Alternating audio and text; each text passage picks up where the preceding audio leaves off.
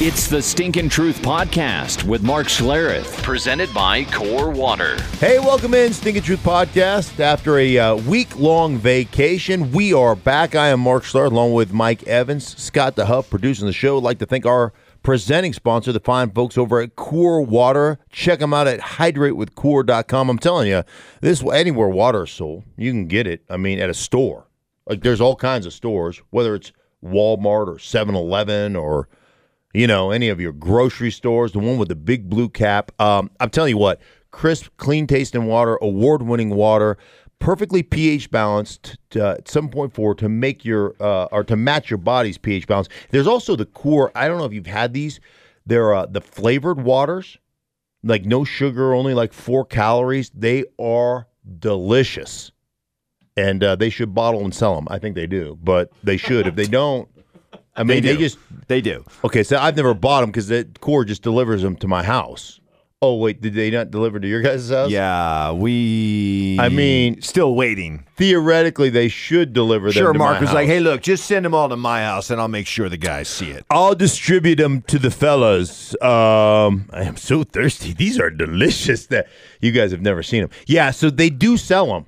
But you can find out where they sell. Yes, I buy mine. Yes, I get mine for free.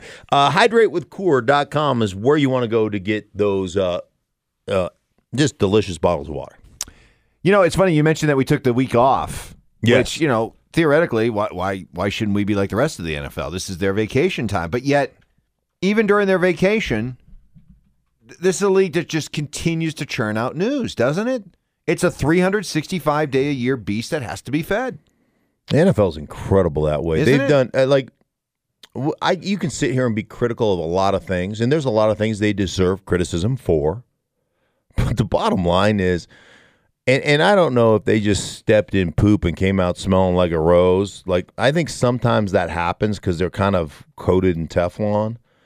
But like, they have created this urgency, even when there's not really any urgency. Like, it just is. It has become something that you have to die. You want ratings? You talk about the NFL 365 a year. Well, here's a perfect example. At a time where it's supposed to be slow, what's making news? The idea that Aaron Rodgers and Matt LaFleur aren't getting along, that they're not seeing eye to eye, that LaFleur says, hey, I come from the Kyle Shanahan type offense, where the idea is that most of the time you run what's called. And a guy like Aaron Rodgers is like, wait a minute, you're going to ask me to basically turn my back on 11 years of knowledge and not give me the freedom to be able to go up there and call what I see fit? Right. Do we already have a rift in Green Bay? Yeah, what's really interesting about this to me is that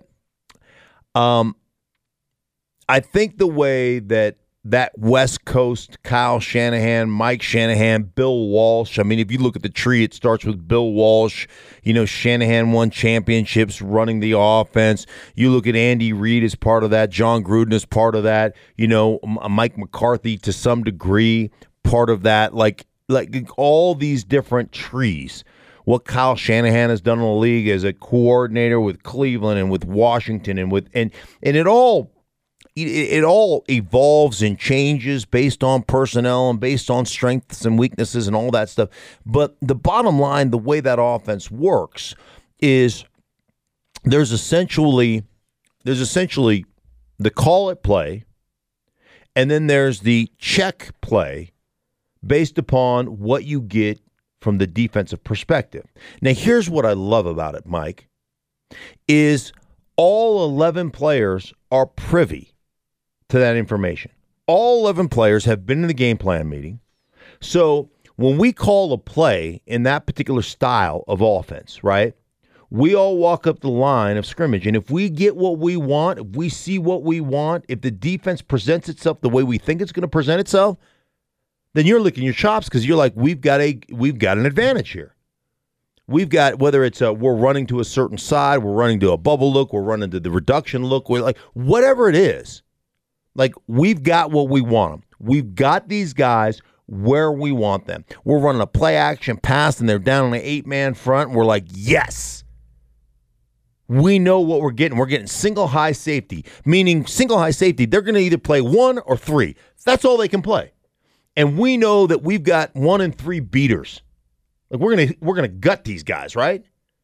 And if we don't get what we want, we have a check 2 play, essentially that we're going to run. And so the theory behind it is that all 11 guys know what's coming. All 11 guys have prepped. All 11 guys are seeing the same thing. And now there's even though if you go through the gyrations, you go through the hand signals and stuff, and you may change some routes. But the bottom line is we're all privy to it. We're all ready to go. Yeah, the issue, let me just interrupt you. The issue that I always had with, let's just take it to the Peyton Manning offense, where, hey, let's just go up the line of scrimmage, guys, and let me see what I see, and then I'm going to make a call. Like there is value in lining up, going on a quick count, and just trying to scramble somebody's brains. Like that, there's value in that. There's value in wearing people down. There's value in beating people up. Like that there's value in that. And it's hard to do when the quarterback goes, guys, I'm going to be in shotgun, and I'm just going to survey the defense, and you sit there in your stance for 30 seconds while I decide what we're going to run. Like that doesn't lend itself to physically dominating people. And I think there's huge value in physically dominating people. Can't really argue, though, with Peyton Manning's methods or results. Well, you can come playoff time. I mean, you think about it. Peyton Manning won 2 Super Bowls, one in Denver that really is credited to the defense. Correct. And then one in Indianapolis where he played the Chicago Bears and Rex freaking Grossman. And he really didn't even have that good a game. I mean, look at the stats. No, you're right. Aaron Rodgers, considered the best and most talented quarterback in the National Football League for the last, 10 years? When you say, hey, who's the best quarterback in the NFL, and you talk to, people who analyze the game or coaches, hands down, you're like, now you'll get Brady because of the championships, but when it comes down to just pure talent and ability and what he's done, it was hands down Aaron Rodgers for 10 straight years. He won 1. Tom Brady never considered the most talented quarterback. He runs a similar system in that, they run a ton of call it and run it plays. And yeah, he gets like, there's a lot of that. Hey, if we get this look, this is what we're checking to, right? A lot of that game plan stuff with Josh McDaniels. He's only been to 9 in 18 years and won 6 of them. I get the idea that there's value in during the week putting together a game plan, having different alternatives. But it just seems to me that you're not totally tapping into a valuable resource if you take even a guy like Aaron Rodgers and say, well, unless we went over it during practice in the week, it's not something we're going to call.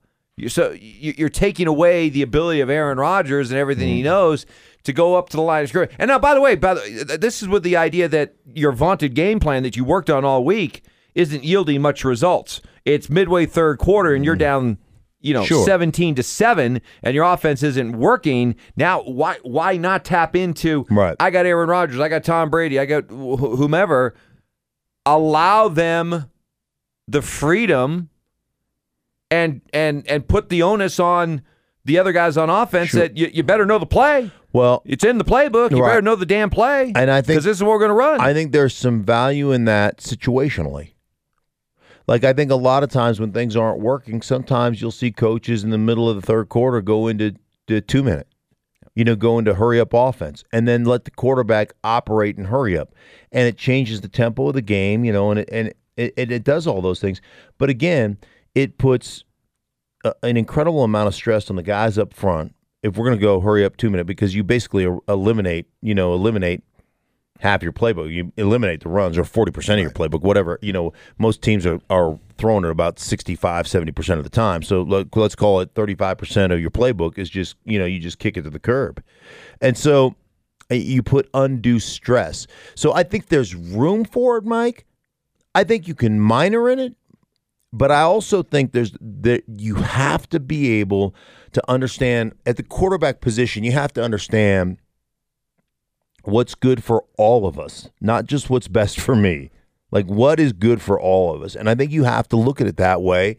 And you know, again, here we go, though, with, the ode of McVay and the young coach. And this guy brushed up against Sean McVay, so he must be bright and he must be intelligent. And it's the new way. And young guys can communicate with players. And I've always said, you can either communicate or you can't. I don't care if you're young, you're old. There's nobody that communicates with his players any better than Wade Phillips. I've never seen anybody more connected than 75 or 76-year-old or whatever he is, Wade Phillips, with his guys.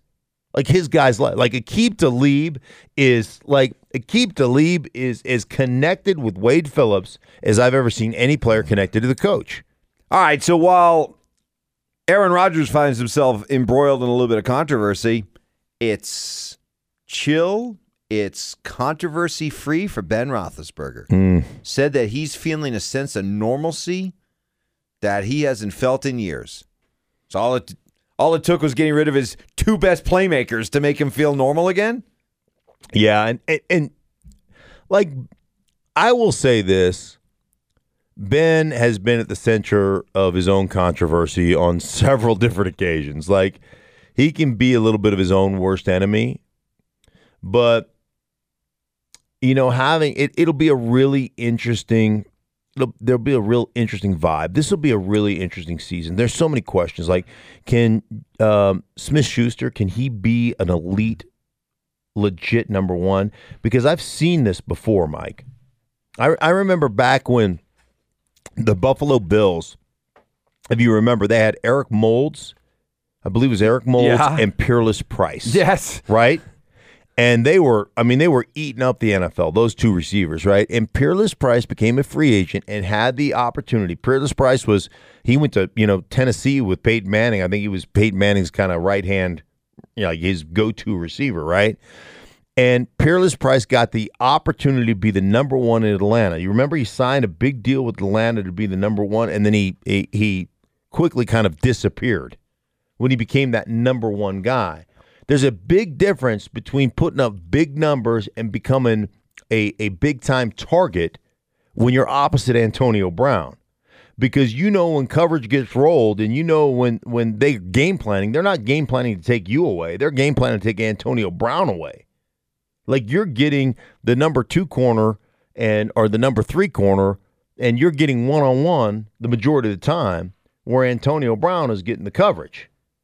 So it'll be really interesting to see exactly how that goes. It'll be really interesting to see, to me, Mike Tomlin and how Mike Tomlin recovers. Because I think this is a big litmus test year for Mike Tomlin. I think Mike Tomlin has forever one of his organizational mantras, and this has been explained to me by like a bunch of different guys, like Jerome Bettis and a guy like James Harrison. He says this all the time: I'm going to put up with it until I can replace it. Well, you can't replace the production of Antonio Brown or Le'Veon Bell or some of your superstars. So we shall see if he changes his organizational mantra and starts holding people accountable. So this is a big year for them. But I still think all the hype with Cleveland. Like, I'm at a golf tournament with Drew Stanton. Drew Stanton is the backup quarterback to Baker Mayfield. And so he's like the expectations are like, he's just like, they're unreal. Like, we were a 7-9 team. And he goes, we were just talking, like, we're just talking in general about the team. He goes, I covered you guys last year. I did a game. You guys were as talented as any team I covered. And he goes, the talent is not the question, but can we be good? Like, can we meet expectations? There's a lot of stuff going on. So you look at all the talent that they have. They have a ton of talent, but you understand that it's more than just talent that makes you a good team.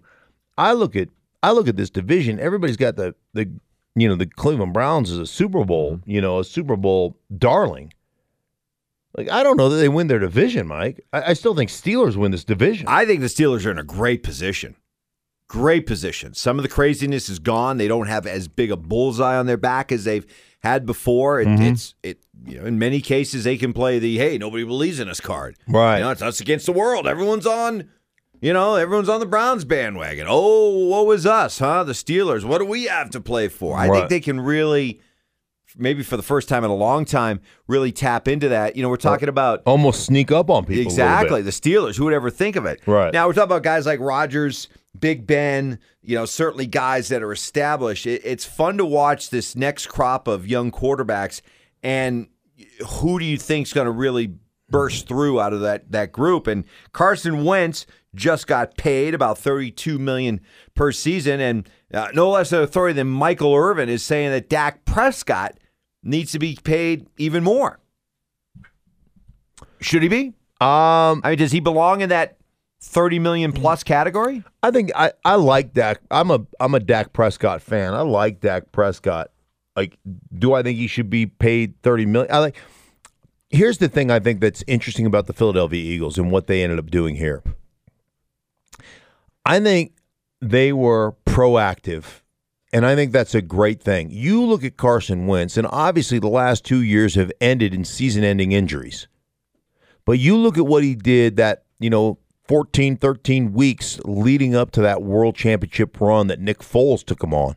He was a legit MVP candidate. Now, he came back from the ACL last year, struggled a little bit, then he ended up hurting his back. But I still look at them, and I still think that Carson Wentz is a guy that potentially could be great. Here's the issue that I have with Carson Wentz. You are going to have to understand that your default mechanism when things break down has got to remain from the neck down. It can't be a neck up because you can't keep yourself healthy. Matthew Stafford is a guy in his first 2 years with the Detroit Lions. I think he started 13 games, and people were calling him a China doll. And since that time, he hasn't missed a game. Even it was just released that he was playing he had fractures in his back last year, the last part of the season. And he hasn't missed a game since. So I think you have to start to learn at some point that, hey, athleticism is great, but I can't use athleticism as my default mechanism. It's got to be from the neck up. So I think eventually Dak, I think they need to be proactive in Dallas with Dak as well.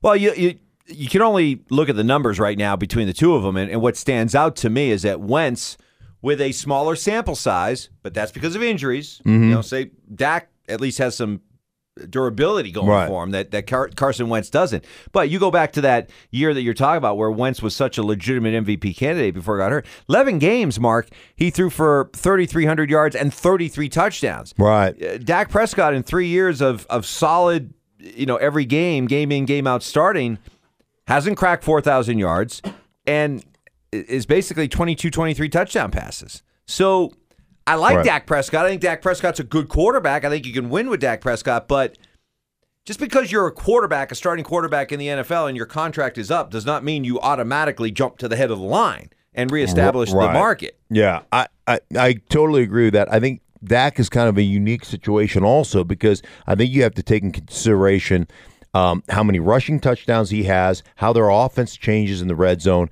how they really have been an offense that's predicated, one, on running the football behind one of the great offensive lines and Zeke Elliott. So I think there's a little bit of a difference there. Doug Peterson is a guy that has to be reminded, hey, Doug, run the ball. I did a Eagles game a couple of years ago, and they had just come out of a game they lost, and they had run the ball. I think they'd run the ball 4 times in the game. And Doug and I were joking around. I go, if I was playing for you, Doug, we'd fight, right? I go, you understand that, right? And he just laughed. He goes, I know. He goes, trust me. I heard it from my old line. It'll be different today. He goes, it's going to be different. He goes, sometimes I get caught up in, the fun of designing, play action and designing the plays and throwing the ball. And he goes, I've got to be more balanced. That's on me 100%. And then they went on that run that ended up ending that was the year they won the world championship. They ended up going on a run to win it, and it was running back by committee to be sure, and they were still pass heavy, but he did a much better job of over the course of that season of being a little bit more balanced. Running back by committee, we never thought we'd see that, but we saw it at the end of the year with the Rams. They had become a running back by committee because of Todd Gurley's health, which never really got totally explained, I think, to everybody. Mm-hmm. There wasn't complete transparency, but here we are several months later, and Gurley's agent is coming out and talking about, he's got a bit of an arthritic knee and things like that. And is this just another example of a position that churns these guys up and spits them out? Running backs. Yeah, I think the funny thing about that was it his agent, was it a doctor, was it his trainer said, yeah, he's dealing with a bit of an arthritic knee, and I'm like, hey, welcome to playing in the NFL. There's not a guy in the NFL that doesn't have some degenerative changes in all his joints. I mean, that's the NFL. You just got to be able to manage that. Yeah, but to be a world-class running back while dealing with that kind of stuff? Absolutely. You think Willis McGahee didn't have, arthritic changes in his knee? You don't think? Remember Terry Allen tore his ACL like 3 times and still, of course. How about Frank Gore? Frank Gore, one of the great running backs that's ever played in this league. He had devastating knee injury and came back and has played for 14, 15 years, whatever it is. So everybody, it's about managing it. But you're acknowledging it does take. It automatically takes something away from you. Now, some guys are able to adjust and almost reinvent, but what you're acknowledging here is that Gurley's not going to be the same. Well, here's the deal is I think Gurley, at the beginning of the last season, I think Gurley had degenerative changes. I think Gurley, since he tore his ACL at Georgia, I think Gurley has, here's the thing, and it always pisses me off. Anytime a doctor performs surgery on the player, they come out of the surgery and they go, oh, man, it was successful surgery. I was spot on in there. It was amazing. You should have seen me. Should have been filmed. I was great. Or it was a minor procedure. Right. I know that guys like you love that too. Yeah, minor procedure. Yeah, as long as it's on me, it's minor. If it's on you, it's major deal, right? But minor procedure. But here's the deal with that, which always has pissed me off. It basically puts the onus back on the player. You got hurt. Now it's your job to rehab. And if you don't rehab, it had nothing to do with me. It's all you. I fixed you. Right. I fixed it. It was perfect. I was amazing. And the bottom line is, I try to tell guys this all the time, is that you're forever altered. If you have an ACL reconstruction, you're forever altered. And there are going to be arthritic and degenerative changes that you can't do anything about. So to sit here and act like Todd Gurley for the first 12 weeks of the season didn't have degenerative changes is asinine. He was in the MVP conversation for the first 12 games. All of a sudden, after 12 games or 11 games, all of a sudden, bam, arthritic changes. Oh, I can't walk anymore. How stupid is that? He had an injury that they didn't disclose, that they didn't talk about. He had something else going on in that knee that hampered him to the point of ineffectiveness. Now, do I think he'll bounce? I think he'll bounce back. I think he's dealt with it. I think he's rehabbed. I think there's a lot of things. But to act like he didn't have the same thing going on, the same degenerative changes at the beginning of the season, and all of a sudden in week 12, it just, jumped up and bit him like, a snake laying in the grass is stupidity to me. Of course he's had that. And he dealt with it just fine early. Something happened where he did something. I don't know if it's a bone bruise. I don't know what it is, Mike, but something happened. And I'm sure they've dealt with it accordingly. But here's what happens in the NFL. When you're hiding injuries, and it happens all the time, then all of a sudden, when a guy stops performing, now you put yourself in a bind. Because you can't go back and say, yeah, well, he heard it 3 weeks ago. Because now all of a sudden, you're going to get fined as an organization for not disclosing an injury, not putting him on the injury report. And then at some point, if it's bad enough, they're going to start taking draft picks away from you. So now you've kind of really put yourself between a rock and a hard spot, trying to protect the integrity of the player, trying to make sure that people don't go after him, all those kind of things. So it's a kind of a fine cat and mouse game they play in the NFL. And I've had coaches all the time tell me, hey, don't tell anybody, but this guy's been hurt for 3 weeks. We've done 4 MRIs, but we never put him on the injury report. So you can't say anything. You can talk about, the broadcast, but you can't say that we didn't report it because we'll get in. And I've had teams tell me that. That's the way it goes. And so do I think I think he'll bounce back. I think he'll be, but I think they'll do a better job of managing him over the course of a season. Matter of fact, I called week 2, and he was out of practice in several periods, just riding the stationary bike on the side. So they were managing him week 2 last year. So to think that the all of a sudden arthritic changes have occurred, after week 12 it's mind-boggling. It's mind-bogglingly stupid. Yep. Boy, I did. You got that. I almost impressed myself. Nicely done. Thank you. Nicely done. See, here we go. I mean, middle of the summer, teams are on vacation. Right. 25, 30 minutes of stuff to talk about, and we still got more to do here as we move ahead. Yes, and you guys out there, seriously, we'd like to thank Core Water. You two should buy some. I've got a bunch of free Core Water that I'm going to drink when I get home, but you two should go out and buy some because it is delicious. Try the flavored Core. Yeah. It's great. Yeah. Scott, you buy it, right? I buy it every morning. Yeah. Yeah, he's got one right there. That one has the green cap on it. Just the regular water has the big blue cap. Ooh. Is that the berry? That's pomegranate blue. How you say that? Acai? Acai? Acai? Acai. Okay. No, it's not acai. Acai? Acai. All right, anyhow, that's Core Water. Hey, you guys. It tastes good. It tastes delicious. Thanks for listening to the Stinking Truth Podcast. We'll be back with you next week.